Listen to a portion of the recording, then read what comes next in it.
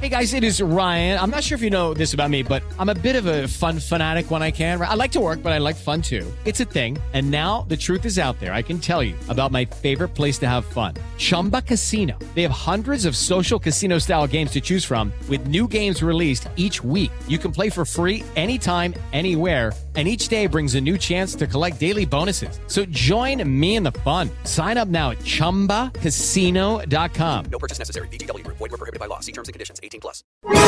Doutor Pimpolho. Vai se fuder.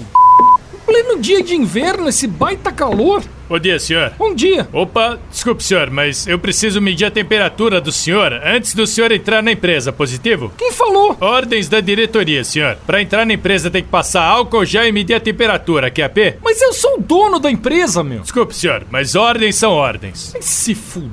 Então vou mandar chamar o segurança. Eu sou o segurança, senhor. Não acredito. É só o senhor deixar eu medir a temperatura do senhor e pronto. Se tiver abaixo de 37, o senhor tá liberado. Tá bom, vai, meu. 37,5? Negativo, senhor. Infelizmente o senhor não vai poder entrar, QSL. Vai se fuder. Não acredito que isso tá acontecendo. Bom dia, Doutor Pimpolho. Deixa eu ver. 36,5. Tá liberada, senhora. O senhor não vai entrar, Doutor Pimpolho? Negativo, senhora. Temperatura do cidadão tá acima de 37, acima de 37 não pode entrar, positivo? Slade, chama o chefe da segurança e manda demitir esse energúmeno. Mas, Doutor Pimpolho, se o senhor tá com 37,5, o senhor deve estar com Covid. Que Covid o quê, Slade? É porque eu tô no sol aqui há meia hora tentando entrar na minha empresa e esse idiota não me deixa entrar, meu. Doutor Pimpolho, então vai pra debaixo daquela sombra, fica ali uns 5 minutos até baixar a temperatura e depois volta aqui. Tá bom, vai, meu.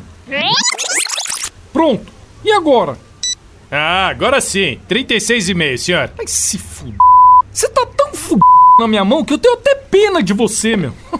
Opa, onde é que o senhor pensa que vai, senhor? Entrar na minha empresa, meu. Ainda falta higienização da mão, senhor. Sem passar álcool gel na mão, não entra, positivo? Doutor Pimpolho.